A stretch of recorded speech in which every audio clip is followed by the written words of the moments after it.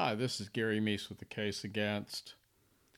We're continuing to look at the West Memphis 3 case.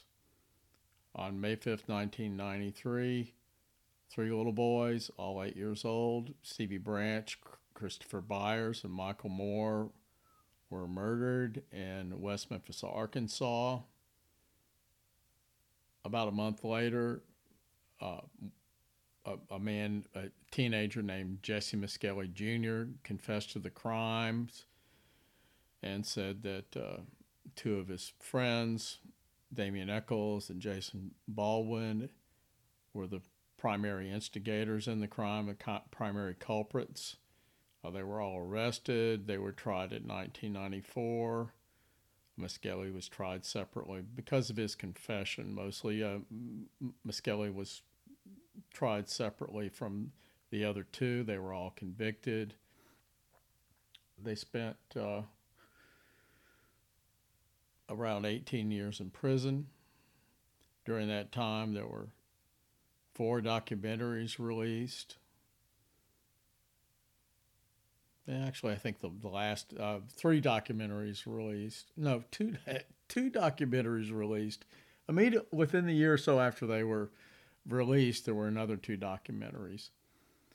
Paradise Lost 1 and 2 were released in the 90s. The third Paradise Lost movie was re-edited on the basis of their release, so it does show their release, and the movie West of Memphis, which had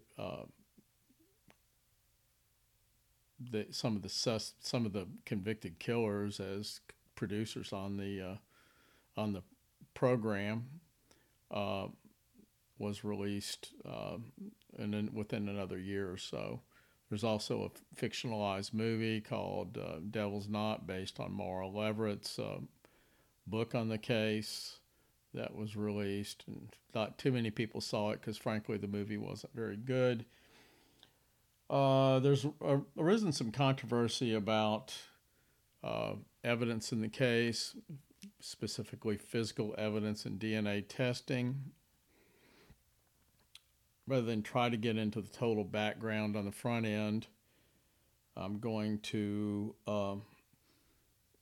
read this motion for declaration and injunctive relief filed by Damian Eccles against the state of Arkansas. And Eccles states, having recently learned of the West Memphis Police Department's spoliation of evidence in this case, apparently both before and after his Alford plea, Damian Eccles moves that this court exercise its continuing supervisory jurisdiction over this case to declare the violation of his rights by this misconduct and to enjoin its continuation pending the development of a full factual record upon which the court can consider awarding appropriate relief to Eccles for the damages it has caused him. Okay. He goes into some of the background of the case, which I've already gone over. Highly relevant thing here is in connection with, this is from the motion, connection. In November 2010, the Arkansas Supreme Court ordered the trial court to hold a hearing to consider whether newly analyzed DNA evidence might exonerate the West Memphis 3.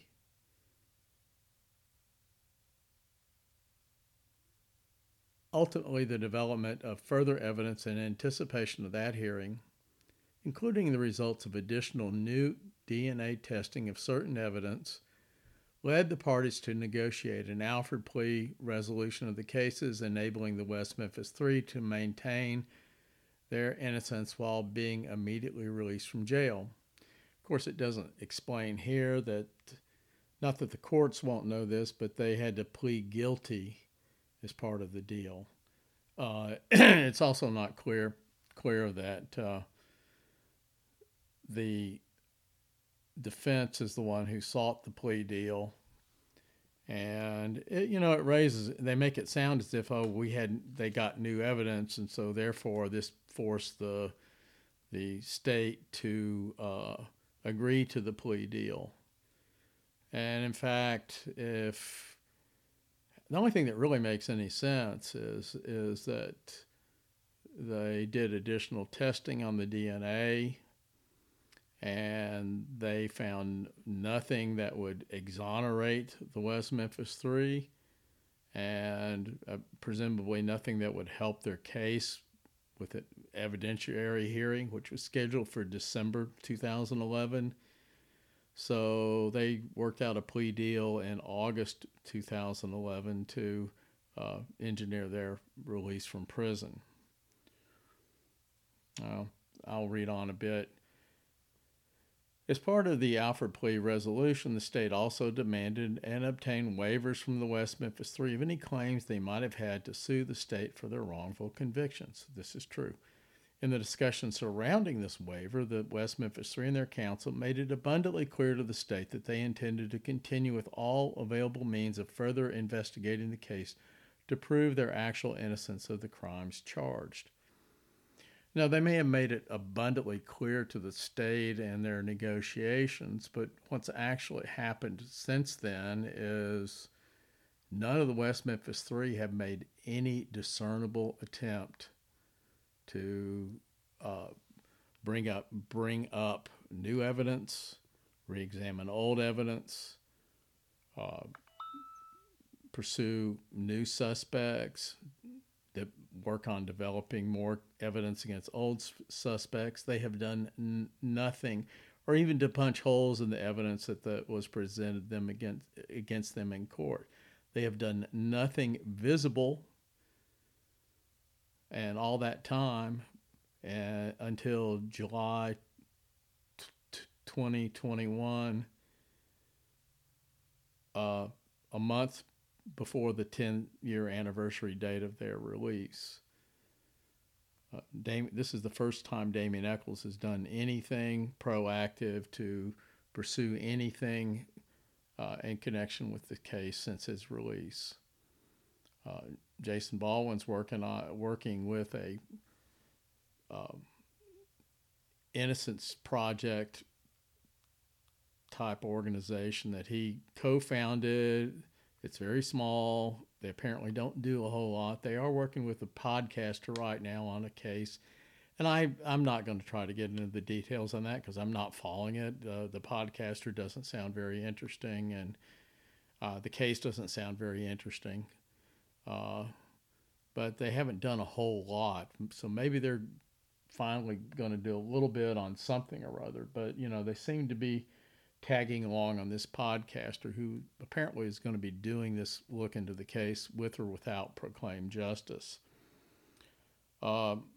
Jesse Miskelly Jr. has been basically hid out in a trailer park since his release. He went on there almost immediately, and it's not that he hasn't gotten out of the trailer park for brief periods of time. I know he was living in Earl, Arkansas for a while, but which is in Crittenden County. But I doubt if he's been out of Crittenden County a whole lot of times, except perhaps to travel to Memphis across the river. Since his release, he did go to a premiere of the third Paradise Lost movie and is kept a very low profile. Damien Echols has kept a very high profile, but as a ceremonial magician, and initially he was a wrongful conviction celebrity, and then even though there was no wrongful conviction involved, and then he gradually built upon that to market himself as a ceremonial magician, dispensing information and advice, and basically getting people to pay him money for his so-called wisdom. Anyway, they may have made it clear they were going to investigate to the state that they were going to investigate the crimes further, but they haven't done that. Reading on. Prosecutor Scott Ellington, in turn, committed that his office would investigate any credible leads brought to him by the West Memphis Three defense teams concerning their innocence including having the Arkansas State Crime Laboratory help to identify other suspects by running searches on any DNA evidence produced in private laboratory tests during the defense team's investigation. Now, okay, not that you really would know the difference, but I'm back.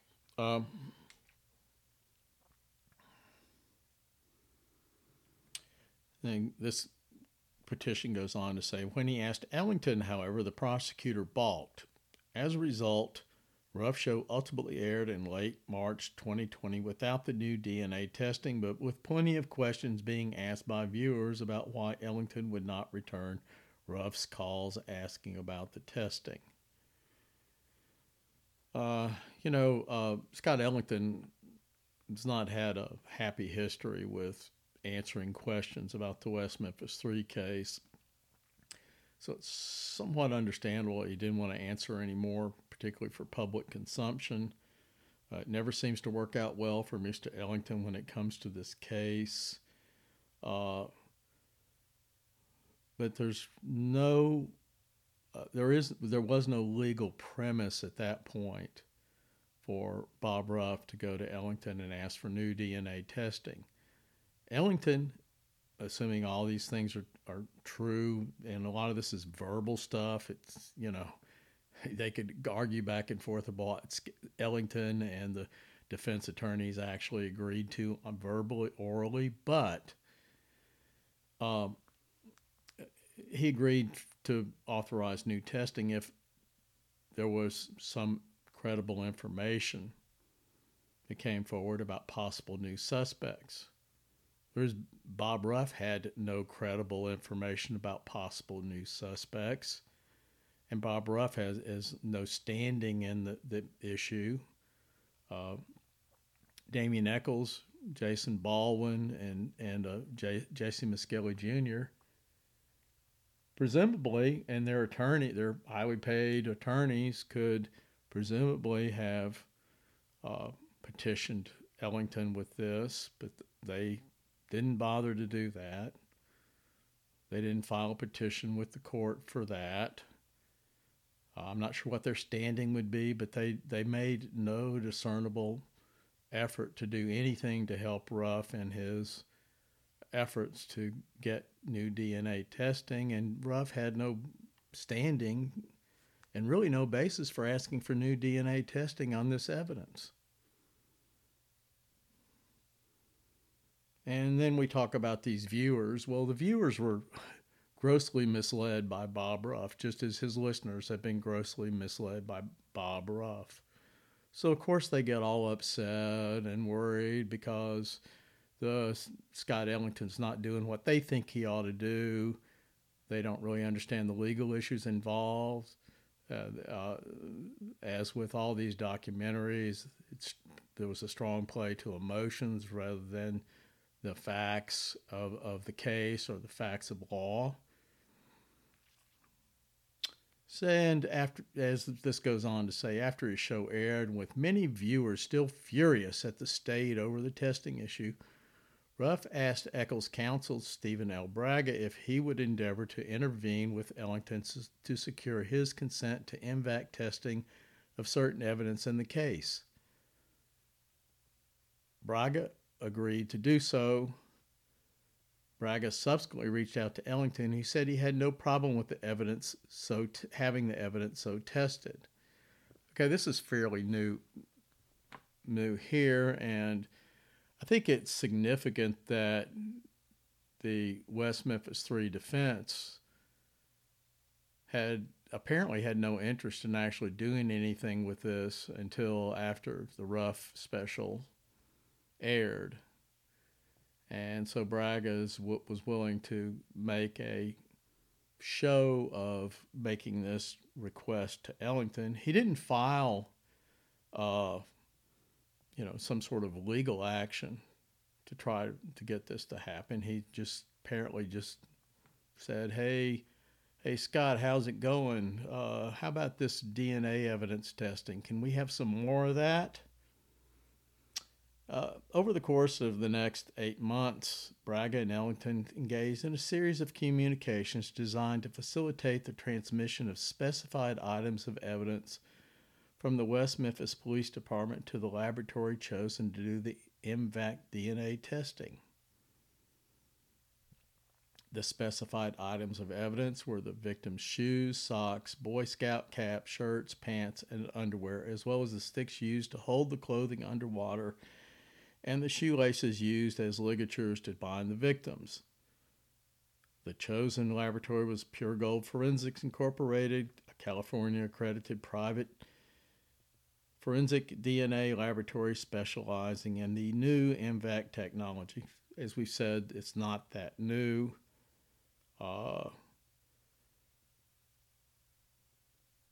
They do have a pretty good list of potential items here that would have DNA evidence. I will give them credit for that.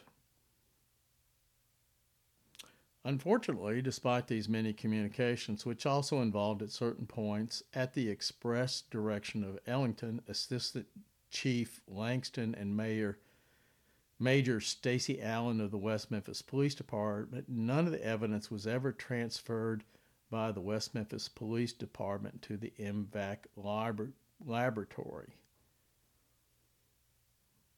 Okay. No explanation was ever given for this failure. It just never occurred.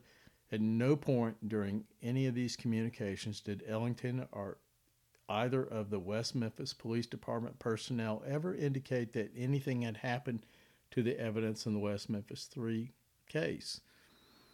As we're going to see, and I've already mentioned, some of the evidence is apparently not there. Perhaps it doesn't name Assistant Chief Langston's first name, but whatever his name is, and perhaps Stacy Allen and Chief Langston didn't really know that the West Memphis 3 evidence was missing. It's not really clear how involved they were. I don't know, I don't know that they would just automatically just send evidence over to this laboratory.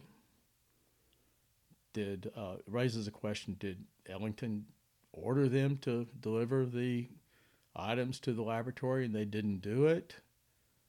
Or did they just sort of, said, okay, yeah, sure, and just not get around to doing it? It's really not clear, and a lot of this is very unclear.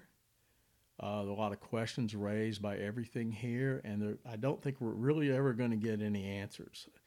I'm probably not going to have any answers at the end of this podcast. I'm sure I'm not going to have answers to some questions. I think this issue probably raises more questions than it answers. But I'll go on with this. In March of 2020, Ellington was elected to a position as circuit judge for the 2nd Judicial Circuit in Jonesboro. On October 22nd, 2020, Governor Asa Hutchinson appointed Keith Cressman to serve as Ellington's replacement as the prosecuting attorney for the 2nd Judicial District. Cressman's term was set to run from January 1st, 2021 through December 31st, 2022. So Cressman's already pretty well through his appointed term. Perhaps he'll run for the office and perhaps not. That we don't know that.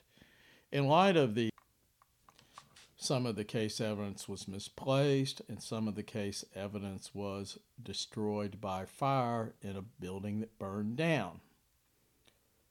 I'm not sure what the difference is between being lost and misplaced in this kind of context. But we'll go on. On April 1st, 2021, Cressman wrote to Eccles Counsel as follows. I confirmed with my predecessor your discussion. Based on his description, it sounds like your client wants to use the MVAC wet vacuum-based collection method analysis. Regardless of whether this will yield valuable evidence, Releasing the material isn't my decision. The property is seized. It doesn't belong to my office. So you'll need to petition the court asking for permission and giving the state an opportunity to be heard. But in anticipation of your client's motion, I've asked the West Memphis Police Department to catalog what remaining evidence there is.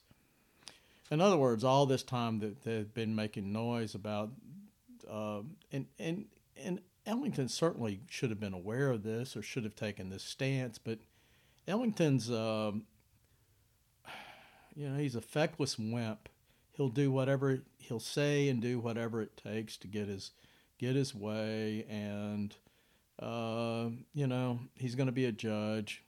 Hopefully he'll be a better judge than he was a prosecutor, or he is a judge, and hopefully he'll be a better judge than he was a prosecutor. And maybe he's not a bad attorney. Attorneys are pretty good about weaseling their words around and making things say what they really don't say, and we see a really good example in this. All this talk about the property, up to this point, it sounds like all Ellington had to do was just, all that needed to happen was Bob Ruff to show up at Ellington's office initially, and Ellington would just send stuff off to be tested. Well, that didn't happen. So they get Stephen Braga involved. He has conversations with Ellington, and Ellington, seemingly, we're not privy to the actual content of this communication. Ellington seemingly was trying to get the West Memphis Police Department to release this evidence for DNA testing. Now you get Cressman in here, and Cressman says what should have been said from the get-go that would have made it clear what needed to be done if the West Memphis 3 were actually interested in pursuing new DNA testing, which is a motion needed to be filed with the court. No motion was filed with the court to do this. So it was not within the prosecuting attorney's powers or duties to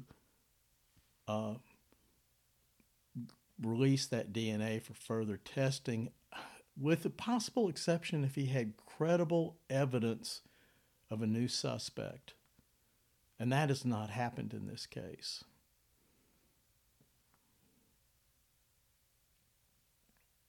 And beyond that, it's questionable, when did the West Memphis Police Department realize that this evidence was missing? It's quite possible that these two officials that were mentioned earlier, Langston and Stacy Allen, really didn't know what the status was of the evidence. It's locked away someplace. Who knows what the communications were? Who knows what the chief was telling them? So we don't really know what was going on here, except finally it becomes clear at the end that Eccles and his defense team didn't do what they should have done back really 10 years ago if they wanted new DNA testing. They had DNA testing in 2011. They apparently didn't get the results they wanted, so they didn't go take it to the evidentiary court. The MVAC testing was available in 2011. Why didn't they use it? What has changed here except Bob Ruff having a special that got some TV viewers, Oxygen viewers, all riled up? Receiving no response from Cressman to his letter. In response to Cressman's email on April 5th, 2021, Eccles' counsel sent a letter to Cressman seeking the details of what Cressman had described in their phone conversation as some of the West Memphis 3 evidence being lost, some of the evidence being misplaced, and some of the evidence being destroyed by fire. The letter also requested indications of when these things had happened to the evidence in the case. And these are reasonable questions. Receiving no response from Cressman to his letter on April 13th, 2011, Eccles counsel emailed Cressman, "Just wanted to follow up with you regarding the cataloging of evidence in this matter post-discovery of its current condition. I have attached a letter that I sent out a week or so ago. I really want to make sure we get ahead of this. Thanks again for your assistance." If they wanted to get ahead of this, they should have started a number of years ago. Once again, Eccles' counsel received no response to this email. On April 28th, 2021, however, Cressman gave a media interview concerning his first 100 days in office. In that interview, Cressman volunteered that Eccles had asked Cressman's office to test items of evidence in the case, but much of it is gone. The prosecutor said, in capital murder cases, evidence is kept and securely stored, but in cases like this, the evidence is often lost or destroyed.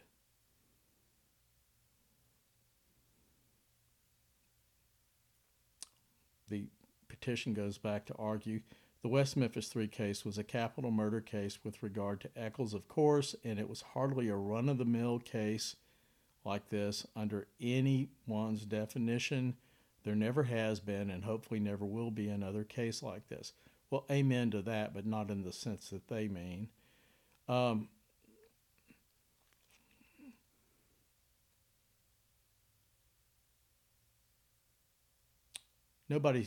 Cressman never said it was a run-of-the-mill case. What he seems to be saying, and of course this is being reported, it's not his exact words, so who knows what he actually said. But what he seems to be saying based on this news report from his interview was that in old cases like this, evidence gets misplaced, lost, or destroyed. Not as a matter of policy necessarily, but just by the nature of the way things happen. For good or bad, and you can throw blame around if you wish, but that's the way it is.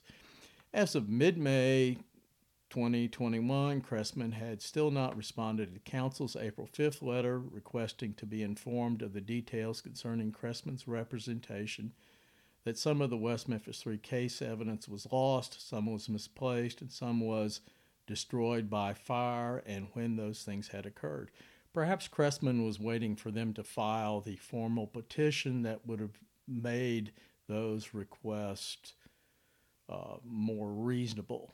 Up to this point, this is just some sort of informal inquiry about DNA testing of some evidence when there really wasn't any legal framework to do so.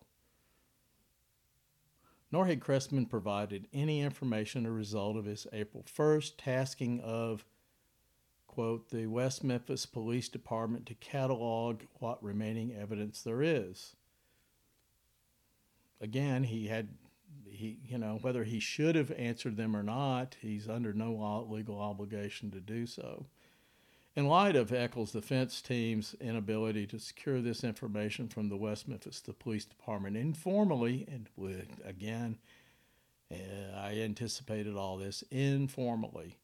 On July 6, 2021, Eccles' counsel submitted a formal request under the Arkansas Freedom of Information Act to inspect, copy, or receive records containing the following information.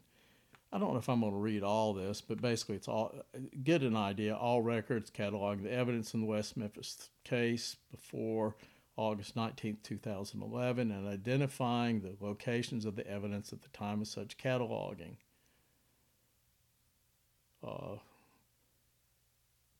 Records referencing the loss, records referencing the misplacement, records referencing the destruction by fire, records referencing the destruction of any of the evidence in the case for any other reason after August 19th, 2011, which is when they were released. All records identifying any policies or procedures to be followed by the West Memphis Police Department in preserving evidence seized in cases. More about policies and procedures. Evidence concerning communications between Ellington, Cressman, Langston, Allen, other members of the West Memphis Police Department, or any personnel associated with the Arkansas State Crime Laboratory regarding this evidence from August 19th to date, and all communication concerning apologies for that cough a minute ago. I've been catching them today pretty well, but that one slipped by me. After Eccles' request, FOIA request, was sent to the West Memphis Police Department and made public, news media in West Memphis and its surrounding community started to investigate its allegations that evidence in the West Memphis 3 case had been lost, misplaced, or destroyed. And then it says, according to a report published by the Arkansas Democrat Gazette, it was told by the West Memphis Mayor Marco McClendon that he had confirmed with the WMPD that some of that evidence, quote, might have been destroyed, quote, in a fire around 15 years ago. McClendon said, I don't know what was destroyed or what was not destroyed. That is what I'm being told, that there was a fire many, many years ago. Let's point out that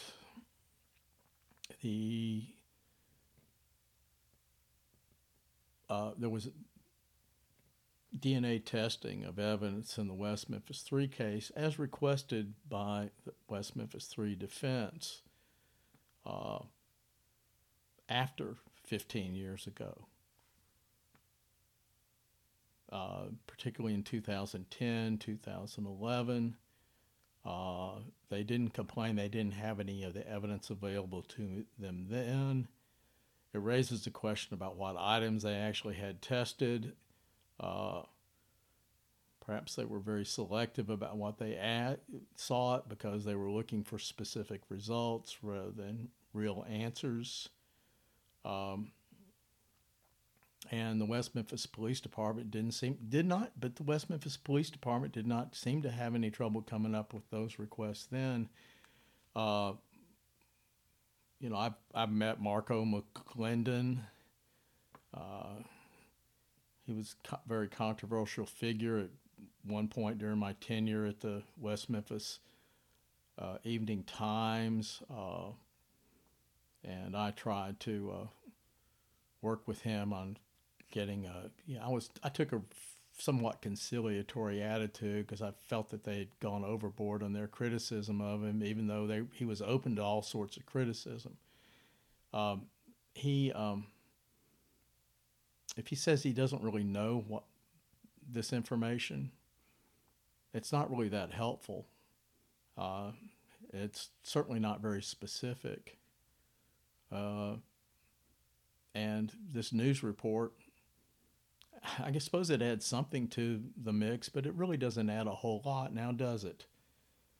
According to WMC5 Action News, it learned the following about the destruction of some of the evidence. Quote, a source said the evidence was transferred to shipping containers where there was a fire and some of the evidence was destroyed. Okay, this is TV news, which is notoriously lax on details and likes to amp things up for the viewership. We have a source saying this, but nobody says who the source is.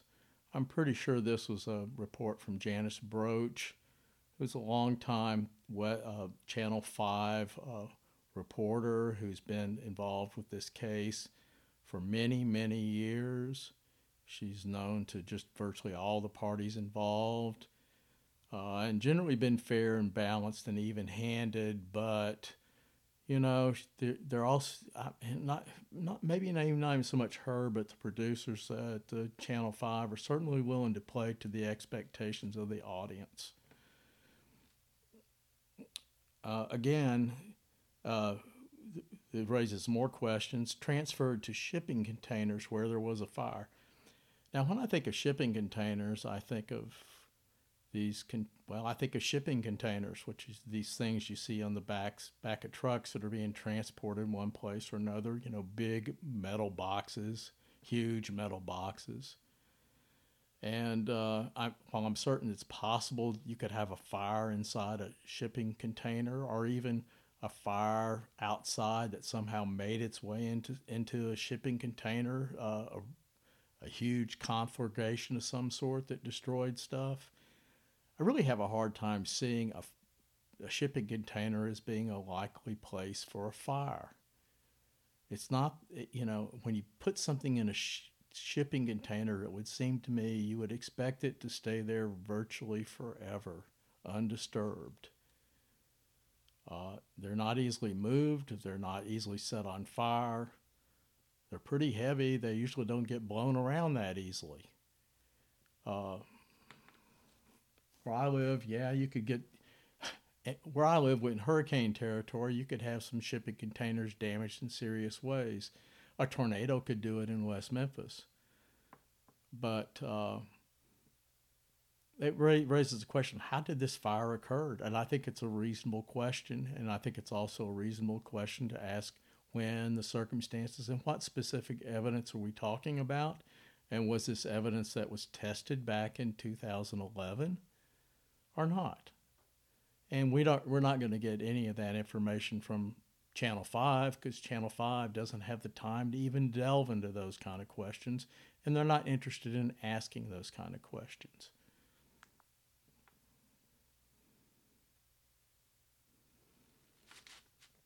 This court is more familiar with the extraordinary West Memphis 3 case than any other.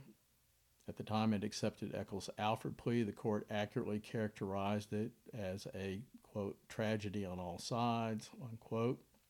Unbelievably, the case has now gotten even more tragic with the state's recent admissions, never before disclosed to Eccles' counsel or the court, that evidence in the case has been negligently, recklessly, and or intentionally lost, misplaced, and or destroyed.